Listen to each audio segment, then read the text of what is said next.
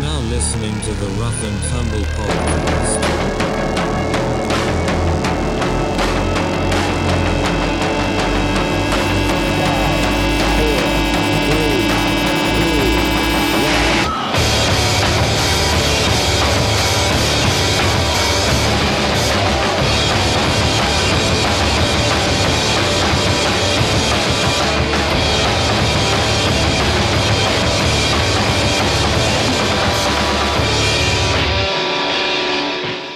This is a big episode for me. That ends so abruptly. Yeah, I thought whenever we're recording, filmed out. Yeah, no, it just cuts out at the end, but and then when we do it later. But anyways, this is a big episode. My coach is in the studio, Mr. Dring. It feels weird saying your full name, by the way. Danny Dring. So he's here with us to talk a little bit about his history, his upbringing in martial arts, and just kind of goof off with us a little bit. Thank you for coming in. Man, it's great to be here, guys. I'm excited. I'm really fired up with the whole ambiance of the studio. Yeah. It just is. It's perfect. It's Yeah. great way to spend a Sunday afternoon. I appreciate it. I've mentioned before that this is part of my goal to make sure I bring down everybody else's credibility around me by bringing them onto the podcast. And so I think it's good. Yeah, it's still going? Yeah. And so by association, trying to just ruin everybody else's credibility by being on here. But yeah, I appreciate being on, and this is really cool. Yeah, I'm excited too. I'm not even from Arkansas. I'm originally from Louisiana, and I moved up here in 2009. And prior to moving up here, even I knew about your history in Arkansas as a martial artist, and even like your reach within the martial arts community here in Arkansas. And I wasn't even living here at the time. What part of Louisiana? So I'm originally from Shreveport-Bossier, but I've got family down around Lafayette and Church Point as well. And so I was moving from Shreveport-Bossier at the time, and where I was training jiu-jitsu at, some of the guys from the Taekwondo world who trained with us had trained with you in years past and stuff. So, Who were you training with in Shreveport? So I was actually in West Monroe at the time training when I first started training jiu-jitsu. With John Blunt? Yep, exactly. So I started with him, and then Mike Braswell was one of my training partners for a long time. Who he runs a school in Bossier now. And so a lot of those guys from the Taekwondo world, including Mike, had mentioned you and knew about you from way back then even. So I think Braswell's first experience with jiu-jitsu, if I'm not mistaken, was at one of my seminars. Yeah, I think it was. I think you mentioned that. I knew him as a kid growing up, trained with John Drew. And John used to have me in for seminars and would cross-train. There's a lot of Taekwondo guys that don't, but there's a lot that do. Oh, yeah. And Braswell was always, it was funny, I was just talking about Braswell on the phone earlier, sharing some old stories because the kid liked to train. I mean, he would work out really, really hard. Yep. And there were times we'd call each other up and go, man, I just ran bleachers for an hour. And then, we flipped tires. And he was kind of prior to CrossFit hitting the thing, Jim Jones. Yeah. He was real into the Jim Jones stuff. And so we kind of share our crazy ass workouts that we were doing, trying to kill ourselves. And I still try to stay in touch with Braswell from time to time. He's just a phenomenal martial artist. And sick jiu-jitsu. He's got really good jiu-jitsu. He had a stint as a pro MMA fighter as well, and had a decent record. I can't remember off the top of my head what his record was, but I know that it was decent. And he fought on Bellator and did some fights for No Love Entertainment down south with Rich Clementi and those guys, and he put it out there. So he did it all. He definitely was a true martial artist, and he retired from MMA years ago, and now he just teaches. He's got some bum knees and stuff, so he doesn't get to train as much, but he still runs his academy, and it's very successful there in Bossier. So, but yeah, Mike and I go really far back. He was one of my first. When I was a white belt, he was a blue belt. Now he's a first degree black belt. So that's where we've come from there. So, no, that's a cool history. It's a small world in the community. And of course, back in the day, and there just wasn't. You had to really go out of your way to find anybody in jiu-jitsu, and you knew everybody. I mean, there was a time when I knew everybody in about a 4 or 5 state area that was capable of producing an MMA fighter. The original jiu-jitsu, I mean, when it first hit, like my first opportunity to train, first time I ever did a real BJJ seminar was like January of 91 with Jorge and Gracie. Yeah. And nobody knew what jiu-jitsu was. And then I put on the first all-amateur MMA show in the nation. I mean, that just, there was a guy named Eddie Goldman who was writing for a newspaper, a rag called the Valley Tudo News. And he called me from New York and interviewed me about putting on a show. And I thought that was really strange that somebody, I mean, like, how did you hear about my show in New York? And at the time, even the first UFCs were pro-am. Like the first time Tito Ortiz fought, he fought as an amateur on the UFC. Okay. Which a lot of people, I didn't know that. Yeah, no. I mean, even the original UFCs were pro-am. So almost all the MMA shows in America were pro-am. So to do a straight amateur show was unusual. And yet, if you look at boxers, I mean, boxers get really, really good because by the time they turn pro, they've had, 100, 200 fights. You know, I mean, they've had that opportunity to compete. So that's what made that kind of unique. Now, today, you fast forward some years later, because really ancient history when we started that out.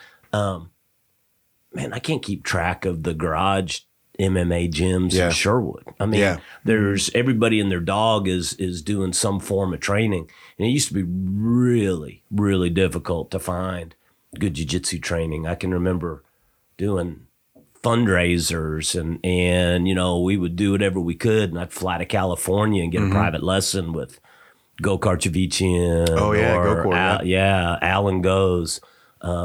You would hit if you heard about somebody that knew some jiu-jitsu doing a seminar. Man, you jump your butt in the car and drive to St. Louis or drive to Dallas or drive to Memphis or wherever.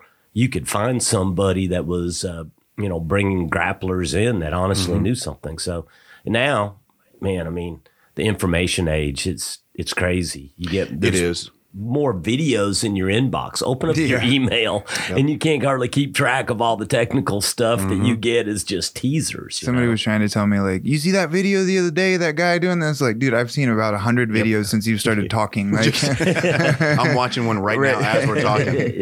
How am I supposed to keep up with these? It has changed a lot. And I started in 2007. So, only 13 years ago. And Johnny, you were right around the same time, right? Yeah.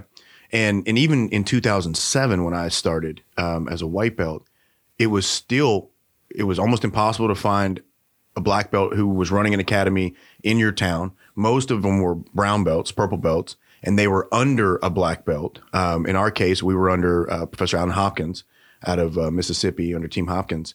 But I remember trying to find as a young generational grappler, trying to use technology to find those things out there. And there were some DVDs out there, but that was it. There was no YouTube. And so if you wanted to learn through a video, you had to buy the DVD, and they were $50, $60, $70, $100. And this was even back, it was so popular that they were actually, you could get the Pan Ams and the Worlds on DVD. Yeah. And, I got for Christmas one year when I was a blue belt, my dad got me I think it was the 2009 Pan Ams or 2008. I know it had Cobrini on the front. And that was a Christmas gift that I got. And I remember that was what I had. I would watch these videos, these competition videos over and over and over again and try to figure out, okay, what are these guys doing at the highest level? Because we didn't have a lot of access to it.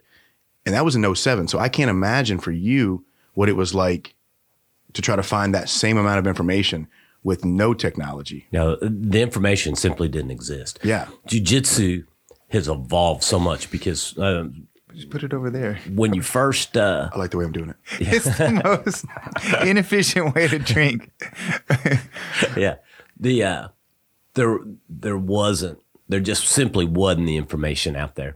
And originally, it was all self-defense or Valley Tudo. Brazilian Jiu-Jitsu wasn't sport. There wasn't any sport. The first Jiu-Jitsu tournament I ever saw put on, and it was, there weren't a lot of competitions. There wasn't the information dump that you have now. So it was really tough. You talk about DVDs, I'm thinking, man, we used to just, glom over a VHS tape. Yeah. Like, exactly.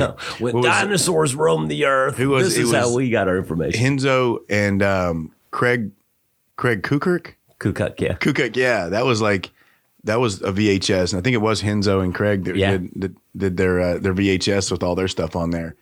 I have a question for you, Mr. Dring. So, for I mean, a lot of you, this is so stupid. It's going to piss me off every time you do it. Mitch is like trying to like drink his Taco Bell Dr. Pepper, but like slipping it underneath the microphone on this, like, so stupid. Okay. For those of you that don't know the history of Mr. Dring, and I'm not going to go through the whole history, but honestly, the father of jiu-jitsu in Arkansas, you came from a very traditional background as far as like doing Taekwondo. I think you have 130 black belts in different martial arts. But you've found, it seems that you've found, and it's a very smart scheme you got going on, Mr. Dring. No, just a niche of bringing a lot of those traditionalists over to the dark side, starting to learn some jiu-jitsu and starting to incorporate that into their program. And I think it's something that's honestly kind of overlooked. Is a lot of times people kind of write off the traditionalists, and it's like, no, they're doing a different art. Why don't you introduce this new art to them? And most of them will pick it up and start doing it as well. How much pushback have you received from maybe the traditional martial arts community, trying to kind of, I guess, preach jiu-jitsu to the masses? You know, it's funny. So I didn't get into the martial arts to be a stylist. Right. You know, I was a small, skinny kid that just wanted to keep my lunch money. Yeah. You know, so I actually had trained a little bit as a kid, like when I was 7 years old, you know, with my dad. And at that time, there wasn't very much martial arts anywhere. And we lived in North Little Rock. The school we were going to was over off of Mapleville Pike. And it was a long drive, and my dad's hours changed. So I got a taste, but I didn't really get to keep on. Then fast forward, I dabbled with some boxing. I got back into martial arts, got into Taekwondo. And, you know, I'm going in to learn self-defense. I don't really know anything. You know, especially back then, nobody knew about style. It was that karate stuff. Everything was kind of just lumped under Karate. The generic term karate, you know. And even today, to the uninitiated, I mean, you know, we do it all the time, so we're highly aware. And it's so funny when, you know, people get offended because their jiu-jitsu is referred to as that karate, you know, that ground karate. It's like, no. To the day my mom died, she still thought I was a black belt in karate. So Yeah. No, exactly. Well, so to your point, big fan of Bruce Lee. It was interesting listening to you guys talk a little bit about that. Well, we need to dive deeper, and I'll share some stories. Yeah. But I like the whole outfighting, infighting, trapping, grappling, and on the mat. So my deal was always is to be a well-rounded martial artist. I needed to be able to deal with various ranges of fighting. I mean, and I tell people all the time, if I knew, you know, if you're into it, my original stated deal was to be able to defend myself. And if I knew what kind of fight I was going to be in before I got there would be a fight. I just wouldn't be there. Yeah. You know? Don't go to that place. Yeah, danger. So I feel like, you know, I got into Taekwondo, and really at the beginning, and I loved it. I mean, my first love in the martial arts was kicking. You know, I can remember watching the old Chuck Norris movie with Bill Superfoot Wallace, and he's in the splits and kicking his leg up in the air. And I just thought, man, that was really so cool. Fast forward years later, and I've got an 8th degree black belt with Bill Wallace, and, you know, talk to him and train with him regularly. But that kicking I thought was really cool. But when I go in for self-defense, and what I was taught was kind of martial sport. And then as I dove deeper into it, I felt like, well, it's kind of watered martial sport, you know? I mean, you hit somebody and they yell, stop. Right. And in real fights, you hit somebody and then that's when it gets interesting, you know, because they probably want to hit you back. Yeah. So from Taekwondo, I got into kickboxing. And then from kickboxing, I got into Thai boxing. And like in the early 80s, nobody knew what Muay Thai was. You know what I mean? That was like a big, you know, that was kind of the underground stuff. And then from the Thai boxing, I can remember getting my hands on a shoot fighting tape that had a guy by the name of Bart Vale on. And it was crazy. These guys are fighting in Japan. And now, keep in mind, this is years and years before the first UFC. You know, I'm talking the late 80s. And this guy is like headbutting people into the ground. And saw they were doing submissions, but they were also, I mean, Bart Vale was a big athletic cat in his day. I mean, we're talking a dude that's 260 pounds. I saw a guy grab his leg and he jump spin and heel kicks the guy that's holding his leg. And I was like, well, that's pretty impressive. He dropped them. Mm-hmm. They're on the ground and somebody's got him in his guard. And he puts his hands on the dude's arms and then headbutts them repetitively into awesome. Submission. And I'm like, oh, well, that's not a guard pass that you see, currently being not taught. Yet. Kids class next week. Yeah, it'll rack. It'll ruin. It'll just absolutely wreck all 10-year-olds, I'm telling you. They will not never be able to submitted by a 13-year-old again. So, but that's what my thing was to be a well-rounded martial artist. Mm-hmm. So in going in, and I just kind of approached that. Last summer, I received my 9th degree in Taekwondo, which in 9th degree, that's Grandmaster. So I always tell you that's my rapper rank, Grandmaster Flash. Right. It was part of a journey, though, for sure, in that. And then when I was inducted into the official Taekwondo Hall of Fame, I went over to Bangkok, Thailand, and got inducted in. They do it in various cities around the world, and it just happened to be in Thailand. Well, my picture when they put it up was me wearing a black Brazilian Jiu-Jitsu gi and a Muay Thai stance. And I was like, okay, well, that's eclectic. That kind of summed up my whole career. Every year right there. It had, it had nothing to do with Taekwondo, but it did kind of sum up my career. I've always tried to tell people, look, it's all about just learning. It's about training, and I enjoy kicking. I enjoy stretching. I still enjoy, the structure of a traditional martial art. I tell people, look, these traditional blocks are just frames. We frame on the ground. When we're doing jiu-jitsu, it's all about building frames. Well, if you understand what you're doing with some of your stand-up art, you're doing frames, a solid punch. If you want to have a good kinetic transfer of energy from your fist into somebody's face, you need to understand framing, because if, your striking is just your high speed or rapidly framing into somebody, if you kind of think about it like that. Well, what it does is it kind of meshes your arts.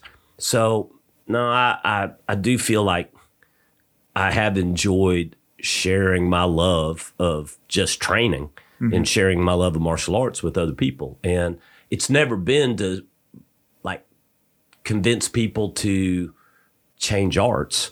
It's, look, you ought to flesh out your knowledge. And it kind of goes back to that outfighting, infighting, trapping, grappling, and on the mat. I mean, you might be a great long distance fighter, but it doesn't do you any good if somebody football tackles you on the ground and has you down.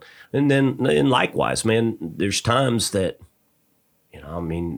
grappling, because of your environment from a self-defense perspective, isn't going to be what you want to do. I love to duck hunt. And so if I'm in waders waist deep, going to the ground is probably not what I need to do. And these are situations that Mr. Dring finds himself in on multiple occasions. I've asked the question where he's talking about like, he always preaches like you should carry a ballpoint pen around just in case you need to stab somebody in the throat. And I started to ask, I was like, Mr. Dring, how many times have you actually had to stab somebody in the throat with a ballpoint pen? And then I realized, probably a lot. I've never been in that situation. But you never know. I'm starting to question the people that you hang out with. Well, look, I'm here with you guys. What more do I got to say? That's strike number one. Nailed it. It's always interesting to have that conversation. Because I went, when I started my martial arts journey, it was kind of the same thing. I got into Taekwondo and stuff. And when I was a young kid, all for the same reasons you were talking about, watching Bloodsport and watching Kickboxer, with watching every Jean-Claude Van Damme movie, every Chuck Norris movie, Delta Force, all that. Documentaries.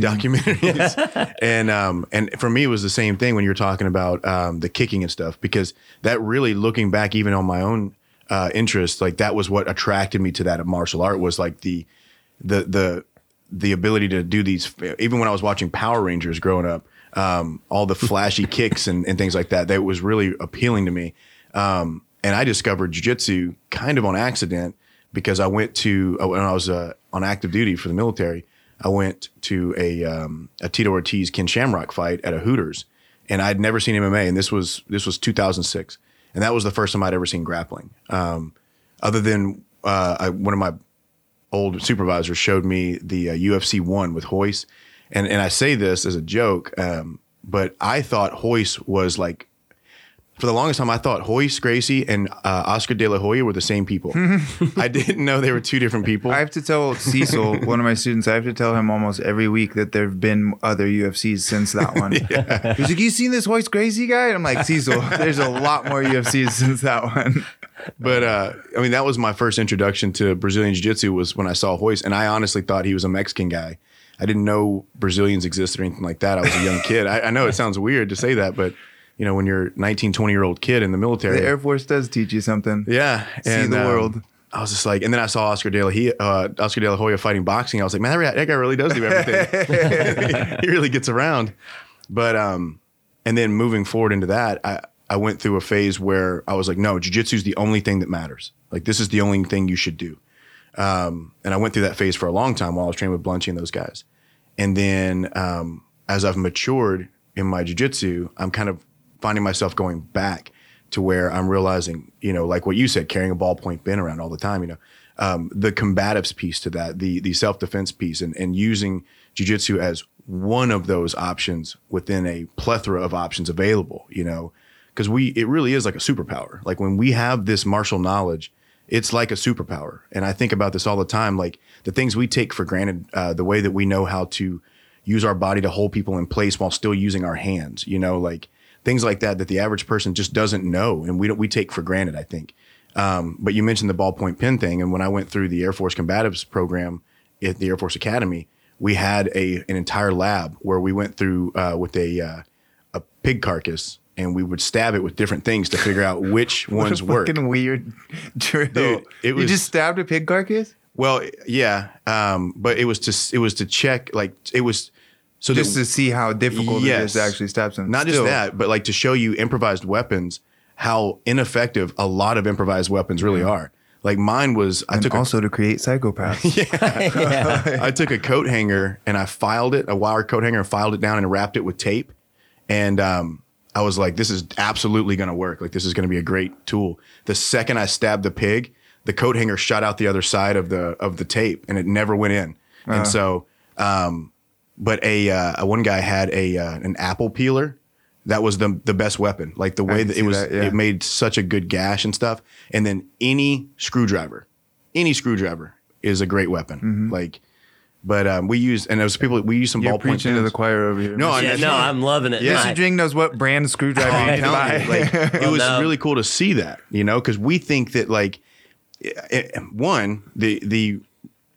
the reality of taking a device of any type and stabbing it through human flesh, we all think we can do it until we're faced with the opportunity to have to do it. And I had a conversation with a special forces guy.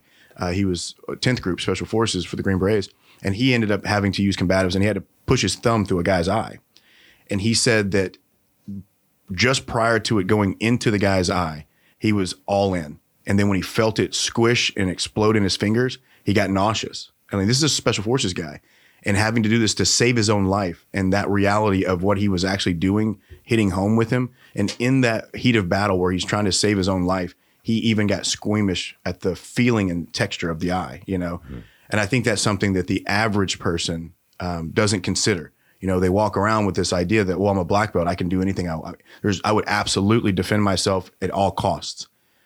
But we still have. And statistically, that's not true. Mm-hmm. What they find in looking at fights, guys tend to fight clean. Yeah. You know, who fights the dirtiest are women. You know, they will, because they don't know anything about fighting. And so when they hear, you know, claw eyes and rip ears and stuff like that, fish hook, they tend to naturally do, because that's what they've been told to do. Where guys tend to have more of a sense of fair play when they fight. Yeah. So when you're looking at actual fights, what do people honestly do in real fights, which we have that information to us more so now than ever before. Big Brother's watching. I mean, there's a camera everywhere. Mm-hmm. Every cell phone's a camera, video. So we have more real world data about what really happens in real fights. And you don't see that kind of stuff happening. The average person, and it goes back, the average guy is 4,000 times less effective in a fight than what he thinks he's going to be. Everybody's got that idea. But to perpetrate real violence on somebody goes against, unless you're in hey, look, the sociopaths live and they walk among us. So that's the hard part. We're training them over here, man. Yeah. Well, that's the hard part, though, is that if you don't have that capacity, for violence or haven't really thought about it and tried to bring it out, there's a good chance you won't. Yeah. Yeah. And so do you think that a big piece of that is that once the human element of reality kicks in, like we still naturally don't want to harm our fellow man? Do you think that's maybe like somewhere back here in the amygdala or something, where... No, I think that's part of our human experience. And then and the scary part is that there's a lot of people that don't have that. Yeah. Yeah. Ted Bundy. We can go on. Dahmer. Mitchell Hall. I think there's a certain point when you realize, like, I've probably done enough. Mm-hmm. You know what I'm saying? And when you have to go that extra mile to like actually kill somebody because they're not going to stop, then I think that's whenever you're like, I have to force myself now. Like, it's like shooting a dead, or like a horse that's, that's dying, and then you just need to put it out of its misery. It's like, oh shit, now I have to do this, I've never killed anybody though, so I don't know. Me either. Yeah, I broke a guy's foot one time and got up like shaking my hands about to throw up off the mat. It was in a tournament. I'm like, ew. So we've talked a little bit about the gouging of the eyes. I can't talk about that without thinking about so the podcast, the Rough and Tumble podcast, we found the name from a style of fighting called American Rough and Tumble. And I think I had told you a little bit about it. Yeah, you did. I remember you telling me about that. And these motherfuckers would their goal was to gouge an eye out. That was the KO. That was the knockout. So the moral of the story is we all need to start training more American Rough and Tumble more often. Yeah. That's where the real, like you were talking about ripping an ear off, like that's such a strange concept to commit to, because it can be done, obviously, but it's like, I think whenever the reality of how difficult body parts are to pull off the body, when we were doing that lab where we were stabbing, we found that you can do a lot of damage to the skin, but it takes a lot more effort to do damage to an organ, to actually penetrate through the rib cage, to actually penetrate through the chest plate and things like that, and that's what we found in that lab was with most of the devices we were using for improvised weapons, they were all superficial wounds. They weren't anything that would actually dispatch the human from this earth, and that was something that was what I found surprising. With the screwdriver, though, it pretty much found its way in there every time. So I had the guy that taught me how to throw knives, taught me with screwdrivers.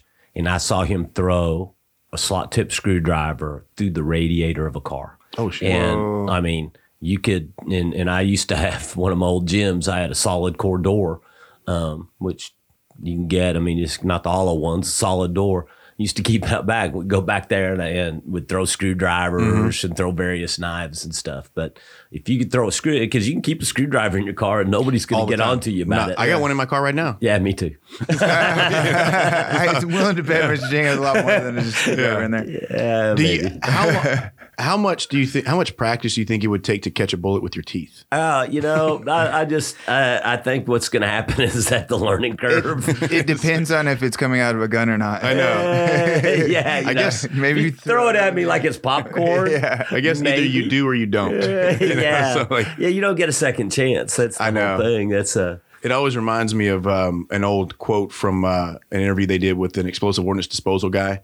For one of our EOD guys, and they asked him, how do you remain calm under such pressure when you're diffusing IEDs and bombs? And he said that he goes, either I'm right or suddenly it's not my problem anymore. And I was like, so there's no pressure there, No. There's no wrong. You're just dead.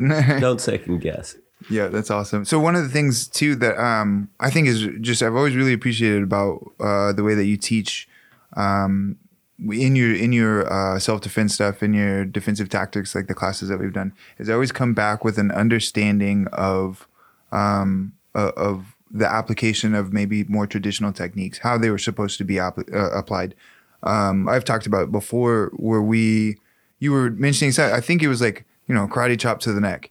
Like, obviously, I'm not just going to start karate chopping everybody. But if you replace that motion with a sword in your hand, now that suddenly becomes really, really deadly and useful. Mm-hmm. And when you're practicing those kind of motions, you're not practicing necessarily to block somebody's punch like this or to karate chop somebody to death. Jesus.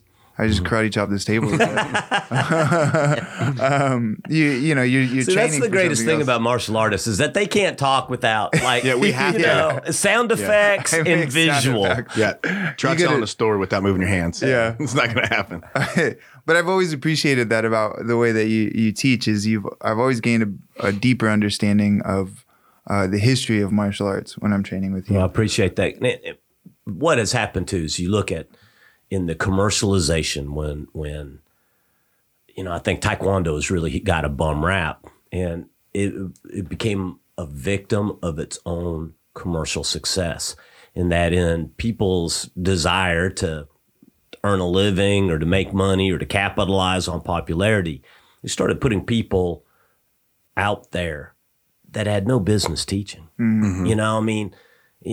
We look at it in 2.5, people were getting their black belts in 2.5 years. And I'm like, okay, in Brazilian Jiu-Jitsu, you probably just got your blue belt. Yeah. you know? And so and I tell my guys, and because we follow the ethos of the style, and it's like, and it takes a lot longer than that to get a black belt in my gym, and even in Taekwondo, but in Taekwondo, you get a black belt, you're considered a serious student. Mm-hmm. In Brazilian Jiu-Jitsu, when you get a black belt, you're considered a professor. Yeah. And it's, it's like that 8, 10, 12-year journey. I mean, now, the average person, anywhere between 8 and 12 years. I'm going to say, mm-hmm. I know there's guys that have taken a lot longer. I know there's some people that have done a little bit faster, but, the 10 years, a median kind of thing. You're so much deeper into the art. Well, in some of these traditional styles and the traditional stand-up styles, you had guys that they haven't been doing it long enough to really understand what the hell it is that they were doing. They don't have the same kind of perspective on their art. And then the further from the source, the muddier the stream. You start losing those little things. And then I just went to a shooting school. It was taught by a guy, it was SF, that had been over in Iraq and Afghanistan and was a serious shooter. Like, this nothing that he taught was mm-hmm. theoretical and talk about, doing people in. Well, this guy for our government, when the government absolutely positively needed somebody to disappear from the face of the earth, they sent him and his team. Right. Well, that's who I want to learn shooting from. Somebody's actually done it. Well, you got people out there that are training fighting and learning self-defense from people that have never, ever fought or defended themselves. Yeah. So let me, and I think it's awesome that you said that. So I kind of wanted to talk about that, I guess, since you brought it up. How important is it? And I know it's a double-edged sword to say, well, you can know self-defense without having never been in a fight. However, in your opinion, if you're an instructor who's teaching self-defense, how important do you think it is for that instructor to at least have, if they haven't been in a fight, but at least have competitive, at least a lineage of competitive experience of applying that information? I think the lineage is probably the most important factor. So I've never shot anybody with my handgun or shot anybody with my AR,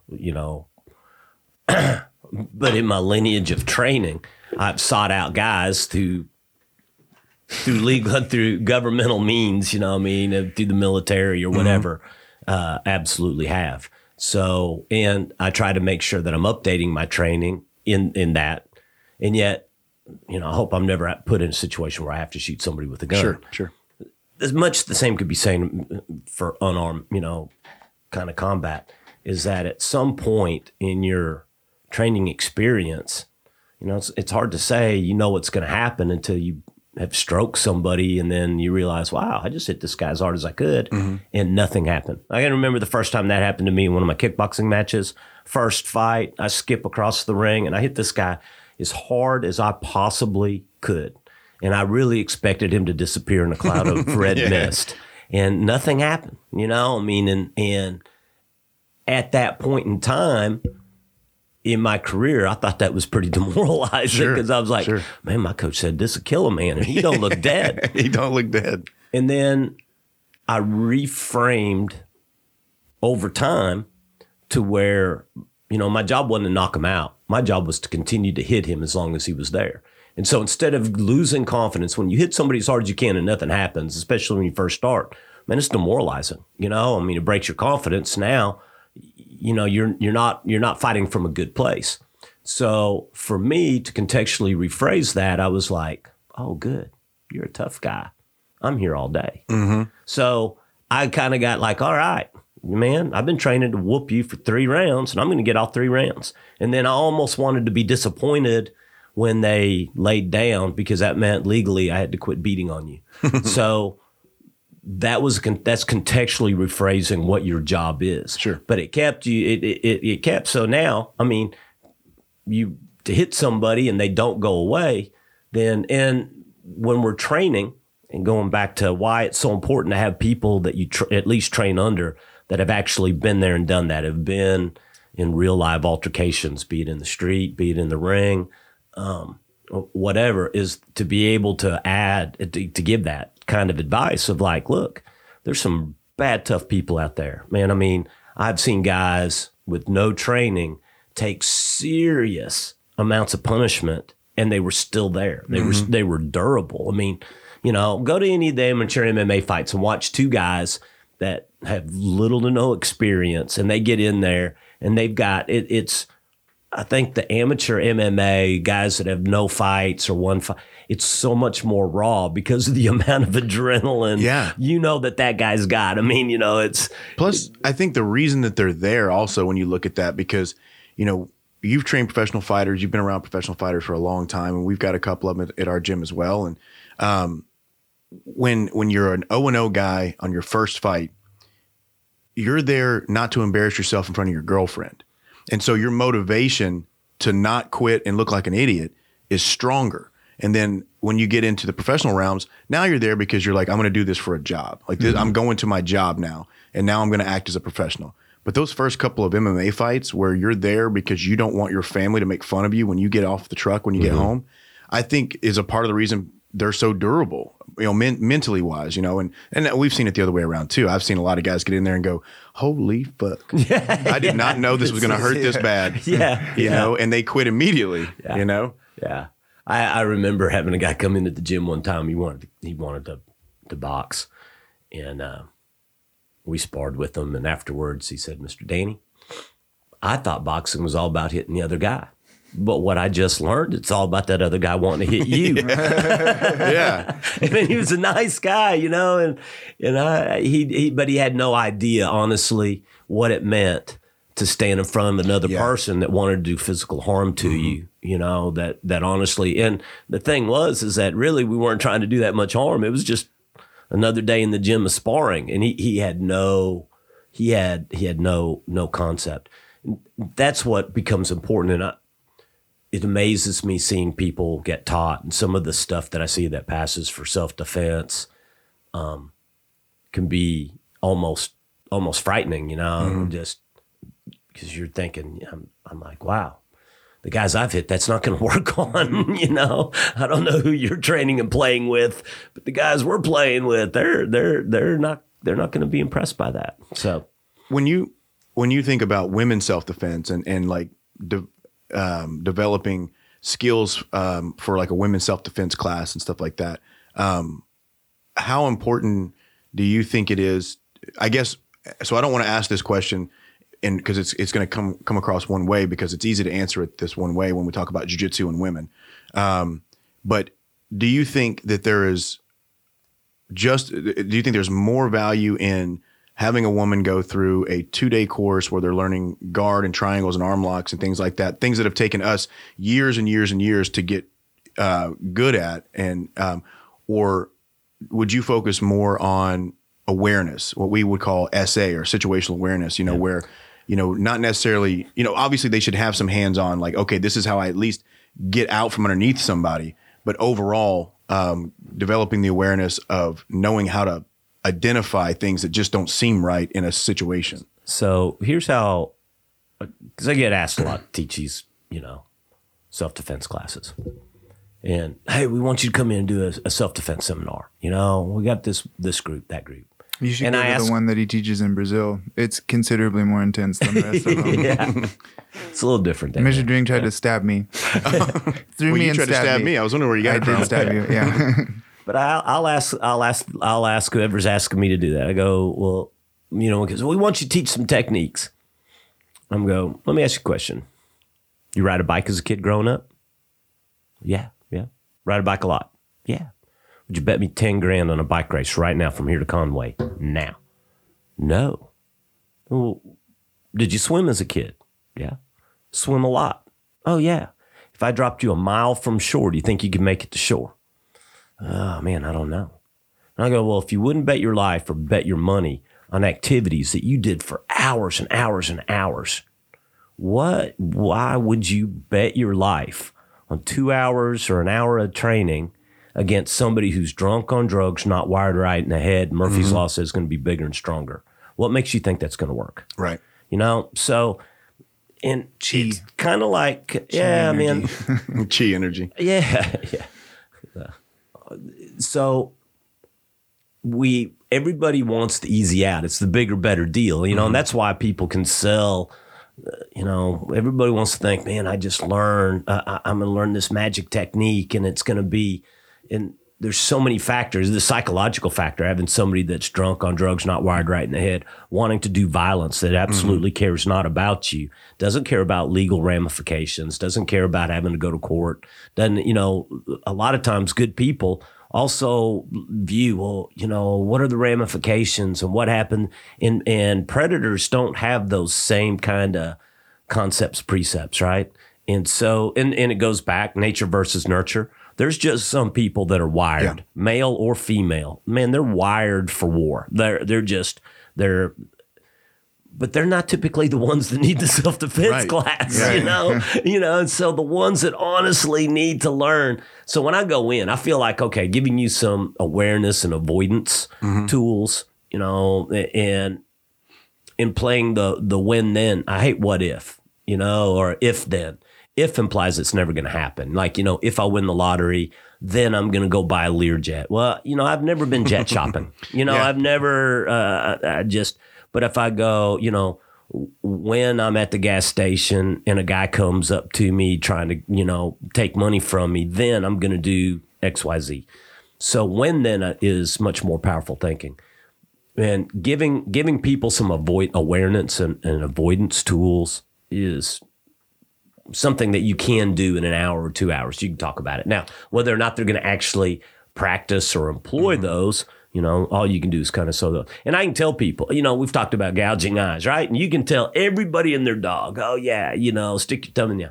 But having the wherewithal, like if a guy that's SF that has been training to shoot guns and use knives, and that kind of he has been trained, can have a visceral reaction to doing it. What do you think about, your Aunt Betty that has never done anything to anybody at any time? And you can tell that lady, oh, yeah. But then her having the speed, the timing, the confidence, and the courage to do that without regularly training. And we all know, man, our jiu-jitsu skills are perishable. Like, absolutely. You're not going to forget the basics, but your sense of timing, your sense of, unfortunately have gone through a ton of injuries. I can list all these things I've done, but it's wrecked my body, over the years. So I know what it's like to try to claw your way back onto the mat. And every time it's like, oh man, you see stuff and you don't get quite to it. People, little things that you could do, you can't do. And that's just somebody that's been doing it forever. Can you imagine somebody that only had a day? Right. It's so difficult. I work with the sheriff's department. I'm reserved with Pulaski County. I've got something years, a lot of years with the county and I've done defensive tactics. So I try to make sure that I'm staying on top of relevant trends, things that are going on. updating and because everything evolves, right? And threats evolve. Crime evolves. Do what? Yeah, Crime evolves. How crime people are evolved. Yeah, committing everything, crimes, you know. So ongoing training, and we know more again because Big Brother's watching. We know more about the actual kinds of attacks and how things occur. And so going out there and working with, and you know, they'll send, oh, here 4 hours, and I'm like, what am I supposed to do in 4 hours? You know, I mean, I do some avoidance. I can teach some positional stuff, and it's and everybody thinks they're going to learn some really crazy cool stuff, and I'm like, dude, in 4 hours, like, you're not taking guns away from people day in, day out. Mm-hmm. You're not doing knife disarms day in, day out. You're not, you know, but what you are doing is you're coming into contact with people. So I try to focus my training into what are you actually going to do day in, day out? Let me tell you what's going to help you out is maintaining distance.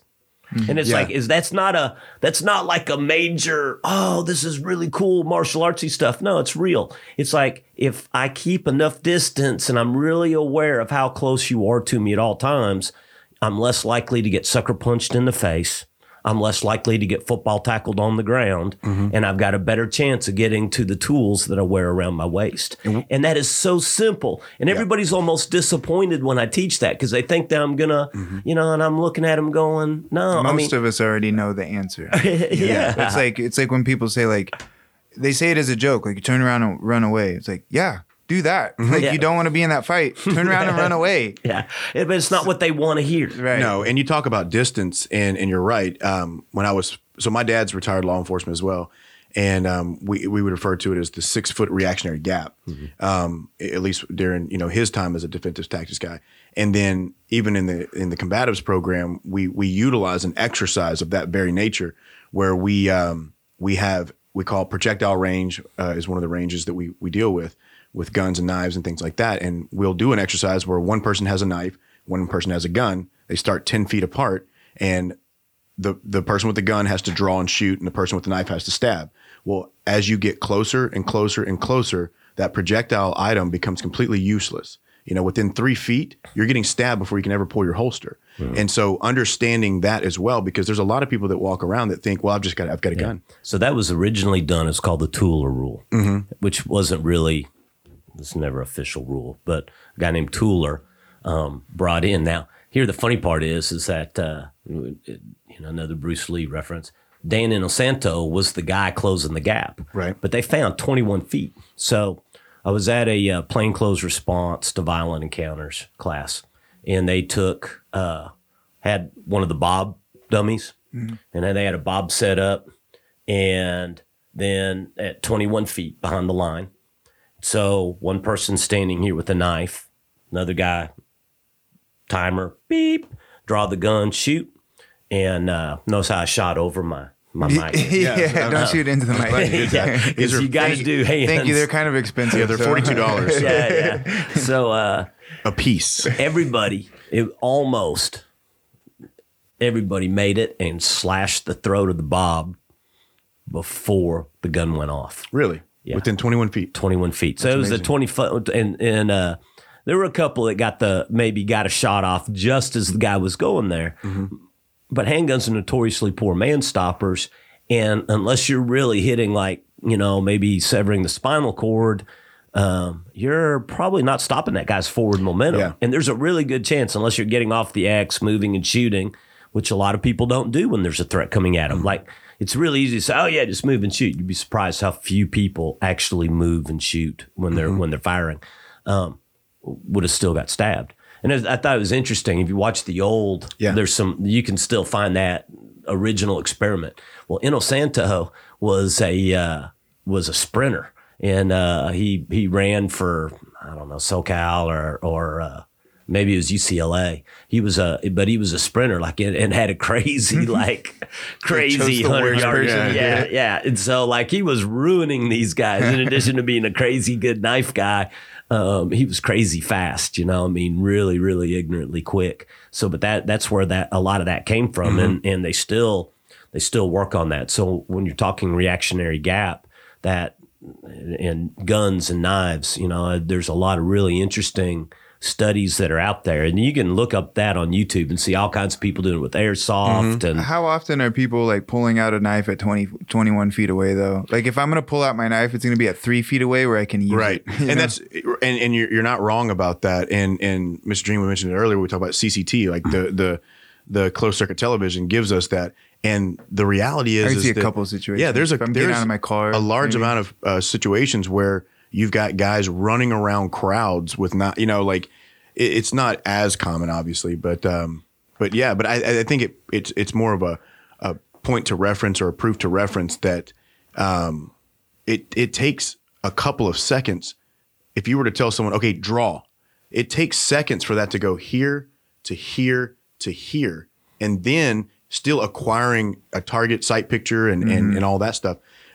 Whereas with, we've grown up our entire lives slinging our hands around, and all we're doing is putting something in it and slinging it around. I've been playing a lot of Call of Duty lately, so I feel like my reaction speed is just on point. Right Wow. now. It is weird that you and I have the exact same amount of combat tours, and you're not Yeah. in the military. I've been spending the same amount of hours. War happens whenever you just run around in a circle and shoot everybody on the map, right? Yep, that's exactly what it looks like. And then there's a time limit in every single battle zone. So. Yeah. Okay, time's up, guys. Let's get it. Bring it back in.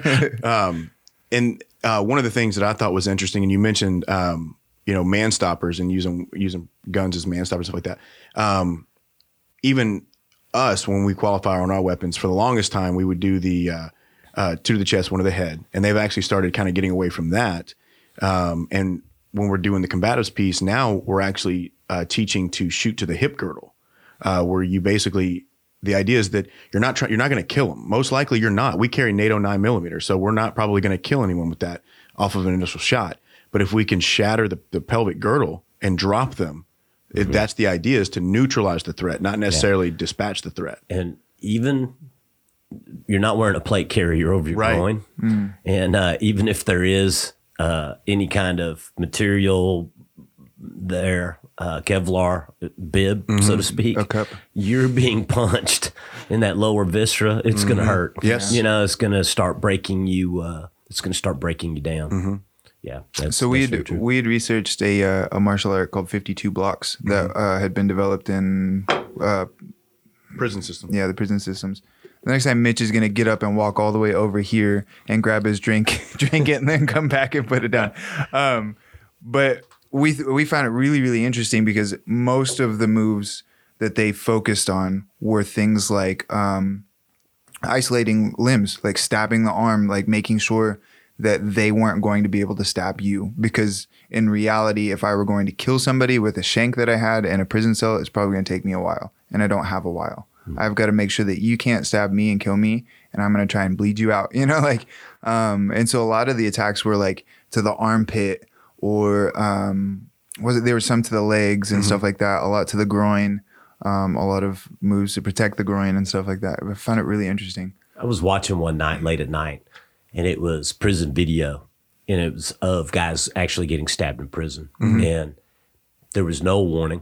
A guy will walk up, and he's got it hidden behind his leg, and then boom, boom, boom, boom, ice pick, stab him.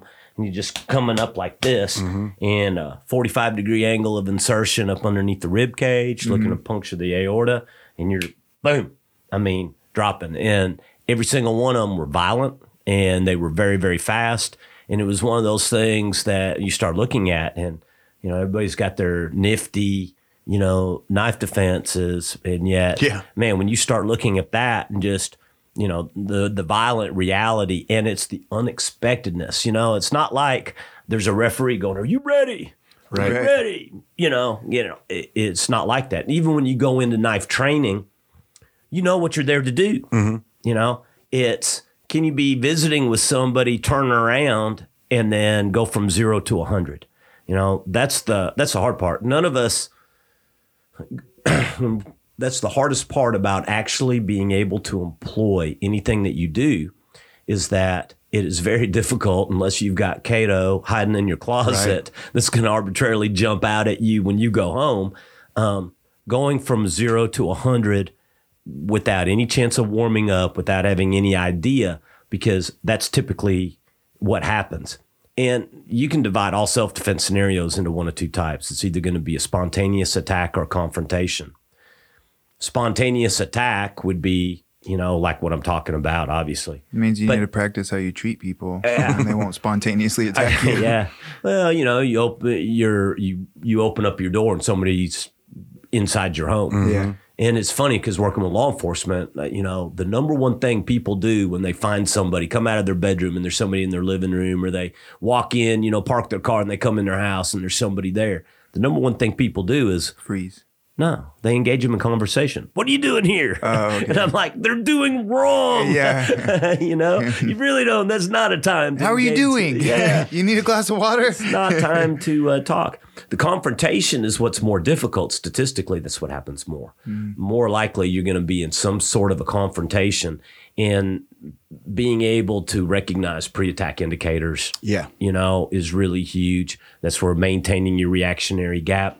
But then you have the normal person is probably not looking to engage, whereas the other person may be looking to engage. And you start running into, those society norms that we were talking about earlier.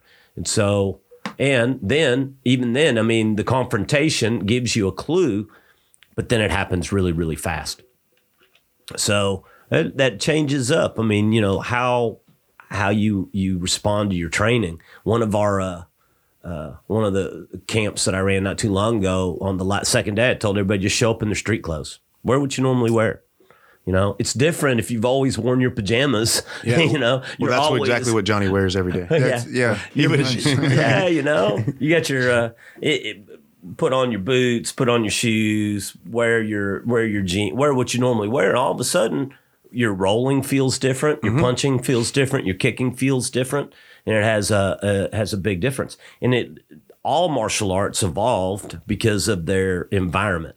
Brazilian Jiu-Jitsu, one-on-one competition on the mat, it's without peer. You do that same one-on-one competition in gravel on uneven terrain, and it may not be, on a rocky hillside, jumping guard may not be what you want to do. Right. There's environments. But environments on the beach dictate. Yeah. In the beach, if you're in Brazil, it's beautiful. The Ozark Mountains, maybe not so much. And it's the same thing. Kicking, if you're in an ice field water up to your waist, you're not good doing a lot of kicking, but that hourglass stance from a Wing Chun thing may be more about like what you want to do. And so wearing a lot of heavy clothes, if you're in a cold weather environment, mountains in Japan, and you're wearing a lot of clothes, punching and kicking, it's hard to punch when you've got lots of clothes on. You grab somebody, and that's where your judo all of a sudden, you're right. That throw right there becomes, hyper effective. It's like, in the jungles of Malaysia, the Salat styles with some of their funky stances. You look at that and you're like, well, man, if you're on a jungle trail and there's vines everywhere, how you move in that environment is going to be different than how you're going to move when you're on the beach. I'd heard, and I don't know how true this is, but I'd heard that Savat, the martial art Savat, was developed for fighting on a ship. That a lot of it was like you were holding onto a handrail as you kick somebody in the head because the boat's rocking back and forth. If there's any legitimacy? I think there is, because for some reason, because it was a French martial art, and I believe it was like a French Foreign Legion thing. I want to say it came from their Navy. It makes sense for some reason. Yeah, man. Not going to, if I can't verify, when I say something, but that rings bells. Yeah, it's really so does. Interesting how I was discussing this the other day at the gym, like Lethwei. Have you ever seen Lethwei? It's basically Muay Thai with headbutts. And I've always wondered, like, if you were to isolate a lot of these martial arts, like Brazilian Jiu-Jitsu, if we just left it alone for longer, what would it turn into? If we just isolated Lethwei and just let that evolve without any outside influence. So here's what's interesting about Lethwei is that Dr. Monji, Dr. G had the first kickboxing school in America. And he was a Bando, Burmese Lethwei, Burmese boxer. And so he was he was pretty much the mentor for the Joe Louis fighting systems. Joe fought in Madison Square Garden. And Dr. G, I think was like, fought on the undercard at the age of about 45. I mean, he was in his late 40s, and he was still, competing in the ring. And that, so the first kickboxing school technically was a Lethway, school. it was a Burmese boxing. Schools, which I think, trivia for 10.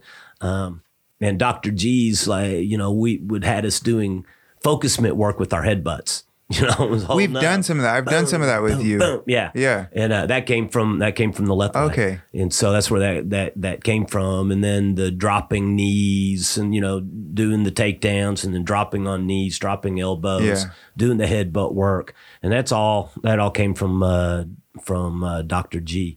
So it was really interesting training with him because that was the Burmese boxing and the Lethway makes Muay Thai look really civilized. Right. I mean, in Thai boxing is downright violent. I got to go to Rajadamnern Stadium when I was in Bangkok and watch some Thai fights. Man, they were carrying boys.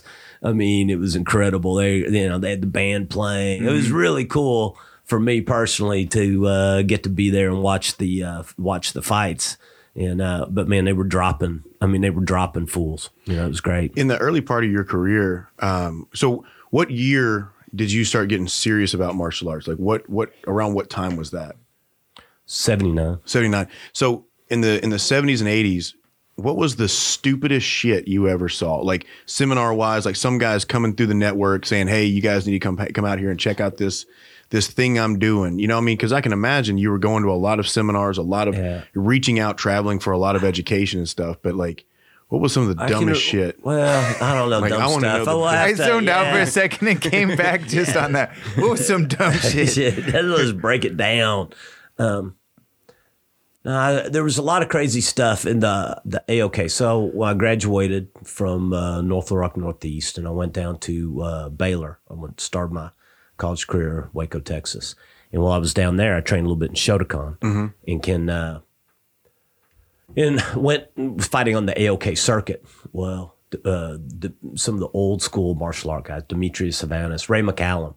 Saw Ray McCallum showed up. And at this time, like uniforms were optional. Okay. I mean, and it was bare knuckle, groin kicks were legal. If you hit the ground, you still had you could follow up. So if you swept somebody, they went to the ground, you could punch them. If y'all both fell to the ground, you could punch and kick each other. The groin kicks, I saw people get kicked, cups broken out from underneath people. You'd go backstage and somebody's there with their man business on a bag of ice, really not loving life. Yeah. So that was pretty interesting. I saw Ray McCallum was talking to the crowd. I think it was in Killeen, Texas. And he'd shown up with a bunch of his boys on motorcycles and came in. And he's talking like I'm talking to you guys, whipping this dude. And this guy threw a sidekick and he rolled into the dude's base leg and back fisted him in the groin while he's having a conversation. And I was like, dude, that was sick. Man? I mean, that is like, you're not even in the same neighborhood in terms of skill level. I mean, he was so far ahead. And that's what you would see in some of those old school tournaments is that you'd have guys that were recreational. Yeah. I mean, they trained, a couple of times a week and had earned a black belt. And then there were these guys that were traveling the country that were just straight up killers. And they would go through and pull, highlight reel stuff. And this is before you could have a highlight reel, right? Would pull off some crazy stuff. And the old school challenges, we had, people from various styles would come in. Dojo rating was something totally different back then. Yeah. You'd have guys, come in and from this style, pretending to be cops. Yeah. That was what happened in the Count Dante Dojo Wars. Is they first of all they used dynamite on somebody's dojo. Like they got caught taping dynamite to their dojo. I'm like, you're telling me you're the deadliest man on the fucking planet, and you just went and strapped dynamite to their building, And then they had to pretend to be cops to bust in on them. One of the dojo storms they showed up pretending to be cops. And then just started beating everybody up. If you really think that you're the deadliest man on the planet, you just walk in and be yourself. Everyone should die around you. Yeah. There's some of the greatest people I've ever met. Honestly, I mean, really, really good human beings been through the martial arts. And some of the craziest people I've ever met have been through the martial arts. And it's just one of those things that people, just the nature of the beast is that this is a section that draws a lunatic fringe. So, I'll mention him by name because I do have a lot of respect for this guy. So I'm not saying anything bad about him. But you mentioned Gokor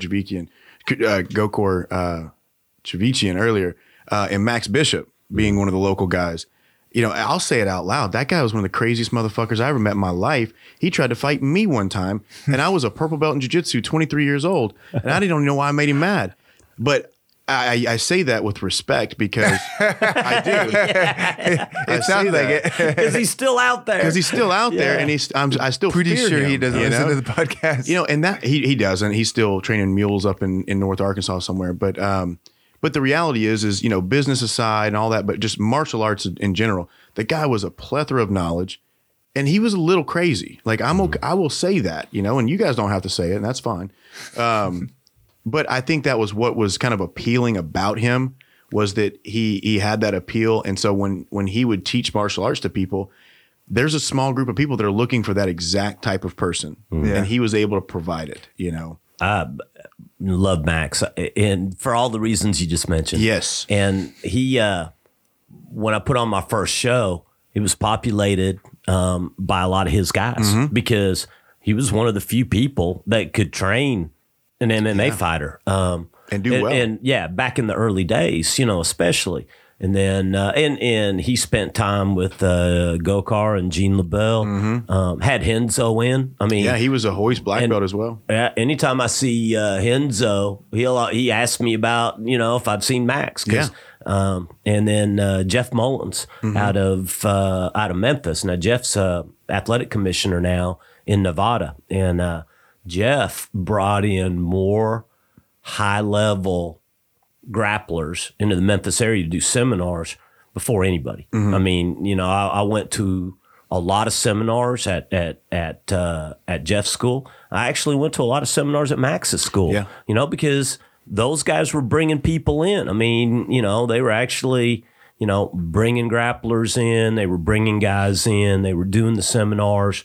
They were putting their guys into the ring. And so really in the Mid-South, I mean, you know, Jeff, Max, myself, there were only a few of us that were like actually, you know, training fighters and putting guys in a ring or in a cage. I mean, a lot of my early shows, it was more like pride in that we were fighting in a ring, you know, before I had a cage, you know, and we had. And I know Max was putting on those smokers also, you know, basically I'd hear stories. I don't know how true they are, but I'd hear stories about, you know, up in Paragould and stuff, these putting on these shows and two guys are supposed to fight. One guy doesn't show up. So they're like, hey, anybody in the crowd want to jump up here and get up involved? Hey, dude, that wasn't just Max. That was all across the state. Yeah, that was how I got my first fight. That's crazy. That's crazy. I almost fought twice in the same day. That's crazy. There were a lot. I mean, like, I came in at the tail end of probably all the craziness, all the unorganized, and you know, and it was getting organized, and there was still like another side of it where we were fighting in rodeos, and I remember one guy, his fight got canceled, so he went and drank, and then they called him and were like, hey, you got to fight, so he's like, all right, I'll be there. I came back in and fought. Crazy stuff like that would happen all the time, and it still does a little bit, but it's gotten much more professional. Well, and it's had to, and that's why it came up underneath the athletic commission and got to the point. Like, I used to be able to do shows, and one of the guys, I charge an entry fee. I mean, people pay $100 to go do a jiu-jitsu tournament. Yep. You know, they'll pay to go to a karate tournament. Well, I'm like, I'm putting on these small shows and at the Sherwood Forest or, you know, various venues. I mean, the Armory. That's the Armory. Yeah, I fought in the Armory. I got knocked out cold in the Armory. You know, I put shows on at the State House Convention Center, Hot Springs Convention Center. We did some larger shows in conjunction with some other things, but and Metroplex put on the first sanctioned professional show at the Metroplex. So, I mean, use different venues, but my most favorite ones were out of the Woody Sherwood Forest. And I mean, trained fighters, pair the fighters. My dad had worked the door. My mom had worked the concession stand. That's awesome. We would charge, we were charging like $50 to the guys that were fighting so that, I could pay somebody to put the cage and put the ring up. And I didn't have to it was really I'm not going to say underground, but it was because we were doing, this was before the unified rules even came into there wasn't existence. A lot of bureaucracy So, and yeah, man, involvement. we did 3 rounds. We were doing 3 threes. We had, I was doing, and this is before the main fights were, UFC wasn't even doing rounds yet. So we would do 3 3-minute rounds and it was very much at the very beginning. Well, man, you can't do a small show like that anymore. No. Yeah. Just because of all the regulation, it's either go big or go home. So if you're not out there and you're not hustling sponsorships and selling tables and promoting and everything, but it takes away a little bit from some of the amateurness. I mean, you're asking guys to go out. I mean, it makes it a little bit tougher because MMA guys don't get the same amount of experience before they turn professional that, say, boxers do. Yeah. That's tough. I think a lot of the amateur fighters too now, because of social media, because of things like Instagram and all of that, they want to be treated like they're professional fighters. They want to be on that card. Like they won't fight on a card that's in a rodeo in the middle of Arkansas that's, on a dirt floor or whatever. But it's like in actuality, as an amateur, you kind of need that. Yeah, you need to go through. And it becomes the Peter principle in action because they're not greened. Right. So they rise their level of incompetency really, really fast. Right, yeah. Makes sense, yeah. I mean, you can have a lot of, and I think it detracts ultimately how good guys can get. So because you don't get the opportunity to get that experience. You don't get those fight camps over and over and over again, and you got people running up. I had a guy I was trying to get a fight for. He's a blue belt, and a lot of 0-0, 1-0, 0-1, fighters wouldn't fight him because he was a blue belt. And I'm like, That's wild. You have got to be kidding me. I mean, I was actually shocked. He had a couple of fights fall through, and he's a hard weight to find a fight for, lighter weight guy, but they were like, oh no, he's a blue belt. And I'm like, man, that's nuts. I thought it was, especially in this day and age, with as much jiu-jitsu it's everywhere. that there is that the guys that are right now still doing MMA didn't want to fight because he'd had some official training. Right. And I'm like, man, that does not bode well for the future of the sport. Yeah. Right. I was kind of a little bit disturbed by that. Do you see a trend happening in jiu-jitsu or in fighting, MMA, jiu-jitsu, whatever, boxing? Since I've noticed since my time that there'll be trends on how the techniques that are used, the styles that are used, and they kind of go in this circular path where jiu-jitsu comes around and then people start realizing that high-level wrestling can start to shut down jiu-jitsu. Then people start realizing, well, if I have a little bit of wrestling with really good boxing, I don't have to worry about the jiu-jitsu at all. Then the kickboxing comes in, and then the jiu-jitsu kind of comes back around because then they're like, well, if I have good wrestling, then I can take them down and then use my jiu-jitsu. So you see this big circle. Do you notice anything like that happening now? Yeah. What's interesting, being involved with the athletic commission, because I'm the co-chair of the Arkansas Athletic Commission, and I want to state publicly for the record, I absolutely hate being on the commission. Nobody is happy that you're an athletic commissioner. I don't think nobody's happy to be on the athletic commission. Oh, no, at least they don't act like it. It's a time vampire. It just latches to your neck and it sucks the life out of your day. But it has to be done, and I feel like somebody that actually knows something. It's amazing how many people can be involved at that level that have never ever been punched in the face. Right, yeah. That, they wouldn't know, an arm bar or a heel hook from a right hook. They have no idea about what's going on, and having a love. I had a USA Amateur Boxing Club inside my gym. My oldest boy was a state Golden Gloves and Mid-South Golden Gloves boxing.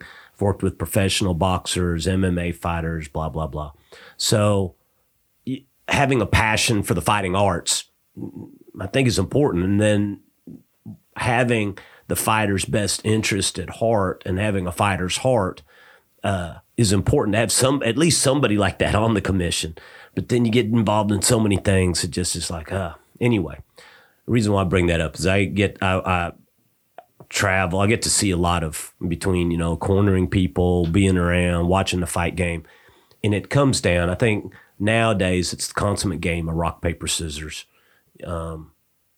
with the difference. But you've seen over the years, obviously, boxing, Thai boxing, wrestling, jiu-jitsu. You get a few guys that were traditionalists that, they're just athletic dudes. They're going to be good at whatever they did. I tell people all the time, it's not the song, it's the singer. It wouldn't matter what song I sing, it's going to suck because my ass can't sing. Yeah. I can't carry a tune in the wheelbarrow. So it's to a certain extent, you get somebody that's got great timing, is athletic, that is, it doesn't matter what their core art is. But when they start cross-training to be able to do MMA, is nobody's coming in from just one perspective anymore. They may be wrestling and boxing. They may be, jiu-jitsu and Muay Thai. They could be jiu-jitsu and boxing, but there's going to be some cross-training. What really sets the wrestlers apart and why wrestling has come back into vogue is that they come from a disciplined athletic program. By the time, and I'm not talking about high school wrestlers, I'm talking about guys that make it into college. Let's talk about the higher level guys. Is that if you came out of a D1 athletic program, what did you have? You had to be there at this time because you're probably on scholarship. If you're a D1. You're on scholarship, so you're going to show up. When they say you're going to be at the track at 6 a.m., your ass was at the track at 6 a.m. When you had a nutritionist because you got to make a weight division, you got people that are also in college that their degree is in nutrition, and so they're helping you out with your diet. When you went to the weight room, it wasn't, your buddy Bob who read, Pumping Iron magazine. You had a guy whose degree was in sports science, who was building your weight training program. So people that come out of the D1 college athletic program that were really serious, man, they are athletically so far above the curve. Yeah. If you had a D1 jiu-jitsu program, our jiu-jitsu would be a different level. Oh, yeah. What's his name is trying that? Ricardo Laborio? He's trying to do that in the colleges, start introducing a college program. Yeah. And then other countries are putting that into practice. But I know where you're coming from. You're, using it as an example, like if we had a program structured like a D1 school, but for jiu-jitsu or even for, well, I say boxing, but MMA. boxing, we've got, the academy has boxing, West Point has boxing. You can get it at the collegiate level. One thing I found interesting about the Air Force Academy itself, especially because that's the only experience I have with those types of colleges, is you could box for the academy, but you could have no more than 2 amateur fights in your life to box for the academy. You couldn't go there on scholarship because to them it was an athletic. It was something you could do as an athletic for like a freshman credit. But they had D1 wrestling, and you could go there as a wrestling scholarship with tons of experience. Yeah. But their boxing program was like kind of a satellite program that they used just as a freshman credit. Right. It was the weirdest thing, And believe me, I saw some really shitty boxers. Oh yeah, yeah. Well, they're not wanting somebody that's really, really good to come in and wreck people. Their boxing is different. They have to train to box inside of an airplane. So they use shorter arms. Well, I can tell you one thing: when you're training at anything at the Air Force Academy, I got to see the altitude. Altitude, it is. No way, you motherfucker. So I got to see the Air Force Army boxing when they had the Air Force Army game this past year. And there's a sign on there that says, "Welcome to 7,250 feet." And that's a reminder to West Point and those other guys that like, it's a big deal that, so even if you're, when that air's that thin, it is, man. It's a big deal. I went to Executive Security International, was in Aspen, Colorado. I did their home study thing, spent 3 weeks in Aspen learning to be a bodyguard. And, we drove the Dallenbach family, did the race car driving, how to drive convoys and how to get out of ambushes and stuff. How much is this camp and where do I sign up? Yeah, It's a great program. Yeah. I would love that. That'd be. I'd train to We be a shot. bodyguard. John Farnham was the shooting instructor, so we were shooting in excess of 1,000 rounds a day. I mean, you're spending about 15 hours a day on the range, just from early morning until at night, because so you could get your low light night shooting in. And we did the most important stuff was not any of the fun stuff. Like the fun stuff but it was all the stuff. An ex-Secret Service agent guy who protected several presidents. His name was Jack McGeorge. Was the one of the primary classroom instructors. And he's like, if you ever have to use anything that you learn that's fun, you suck as a bodyguard. Yeah. That's true. Yeah. You screwed up. Yeah. And then he proceeded to show slide after slide after slide where, look, because these guys didn't do their advanced work and didn't do their other stuff right. All the slides where the bodyguards died was like really, really important part of that class. How well do you think a class like that would do as like a recreational class? You could like they do the escape rooms. You could like sign up to do a bodyguard class. There's a guy named Jason Hansen that's an ex-CIA spy. And he does a camp like that. And it's interesting because some of his marketing is just cheesy as hell, right? Yeah. Like you read it and it's like, okay, you're going after the Walter Mitty crowd. You know what I mean? This group that you're going after. But his content is really off the chain. I mean, the content of what he's selling, I think his marketing is really bogus, but his product, I mean, the information that he's putting out on cybersecurity and protecting your bank account information and, being able to, and traveling if somebody's trying to pick you up as a target and a lot of the situational awareness stuff we were talking about earlier. His education on that stuff is fantastic. I've got 3 or 4 of his books. I've got his stuff coming into my inbox. It's just the delivery. Yeah, I mean the marketing. It's just the marketing of it. But he does have like a spy camp where they teach you how to get out of, like if somebody's wrapped you up in duct tape, how to break that, or how to get out of. That'd be an awesome like Valentine's date idea. Yeah. Right. Like go learn how to get out of zip ties. And he's proud of it too. Like that's like a $10,000 camp that you're going to, and they teach evasive car maneuvers and the driving and all of that. You talking about the cheesy marketing reminds me of I recently waged war against a certain Taekwondo association that I won't. I noticed that. I noticed that on your Instagram. If you want to find out, you can follow me on Instagram and follow all the drama there. But it got me started. Like I started just Googling like random Taekwondo schools throughout the nation just to because I wanted to go through their Google reviews. I didn't find. For this particular association, I didn't find a single one that didn't have 1-star reviews. And one of them cracked me up because these people were like, yeah, we signed up for 6 months and then the instructor just disappeared. We never saw him again. We were in class that day and he just didn't show up. Nobody knows where we haven't heard from him. School's still there. Nobody goes there anymore.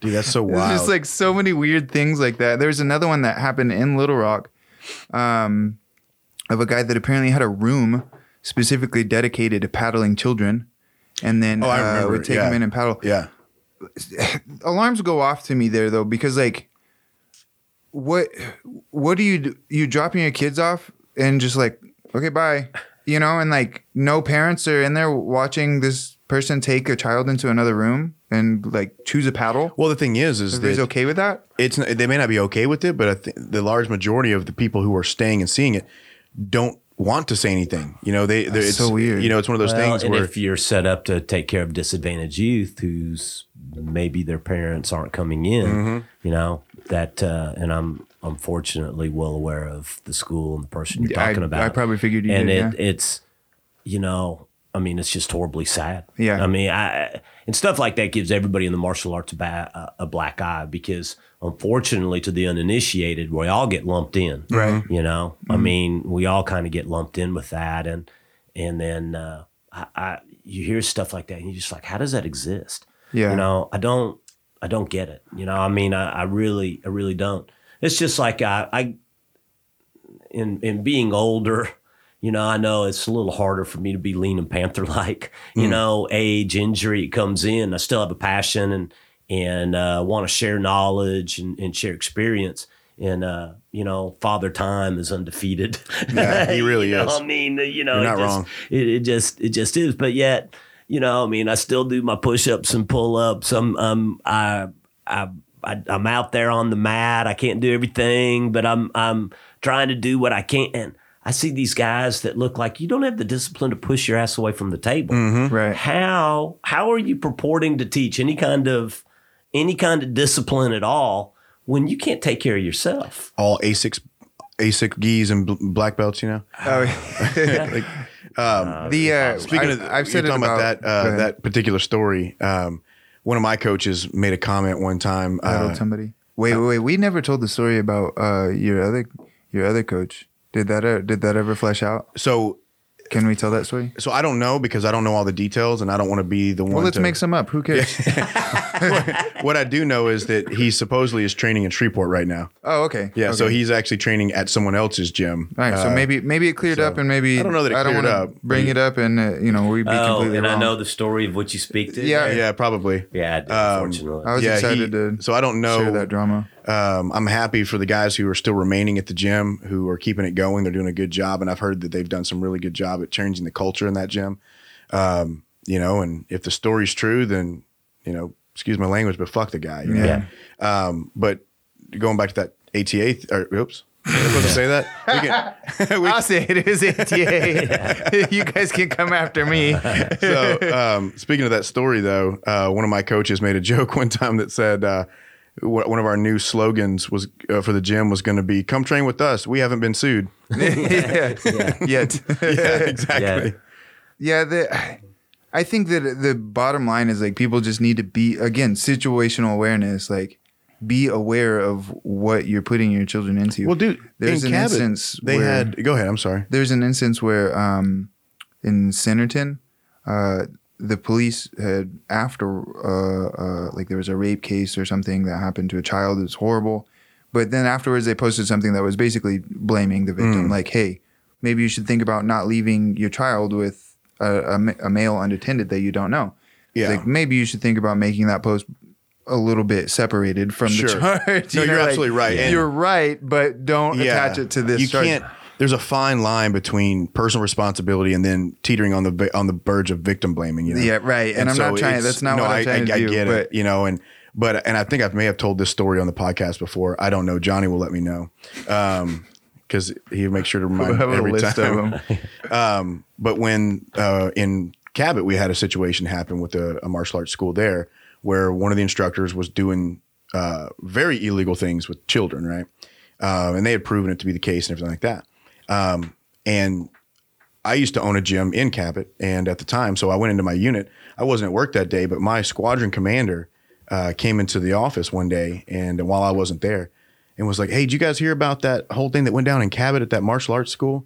And a couple of guys were like, "No, we don't," And he goes, "That wasn't Mitch, was it?" And I was like, "What do you mean it wasn't? Was it me? What kind of thing you think I'm doing around here?"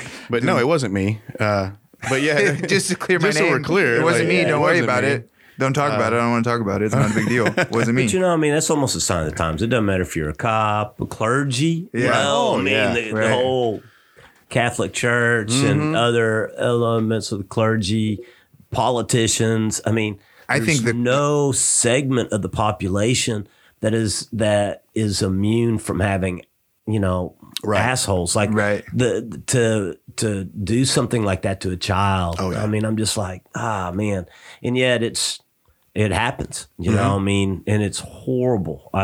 This is really disturbing. I think the moral of the story is don't necessarily believe that martial artists are of any higher character than anybody else. Absolutely. Well, just because of the belt that's strapped around and this the is waist. something that I get on my horse about, and I'm going to ride it right now. Yes, please, go ahead. Is when people go, jiu-jitsu will make you better, martial arts will make you better. I'm going, only if you are looking to be better. Right. Because I know people that were assholes before they started doing martial arts. And you know what? Years later, they're still assholes.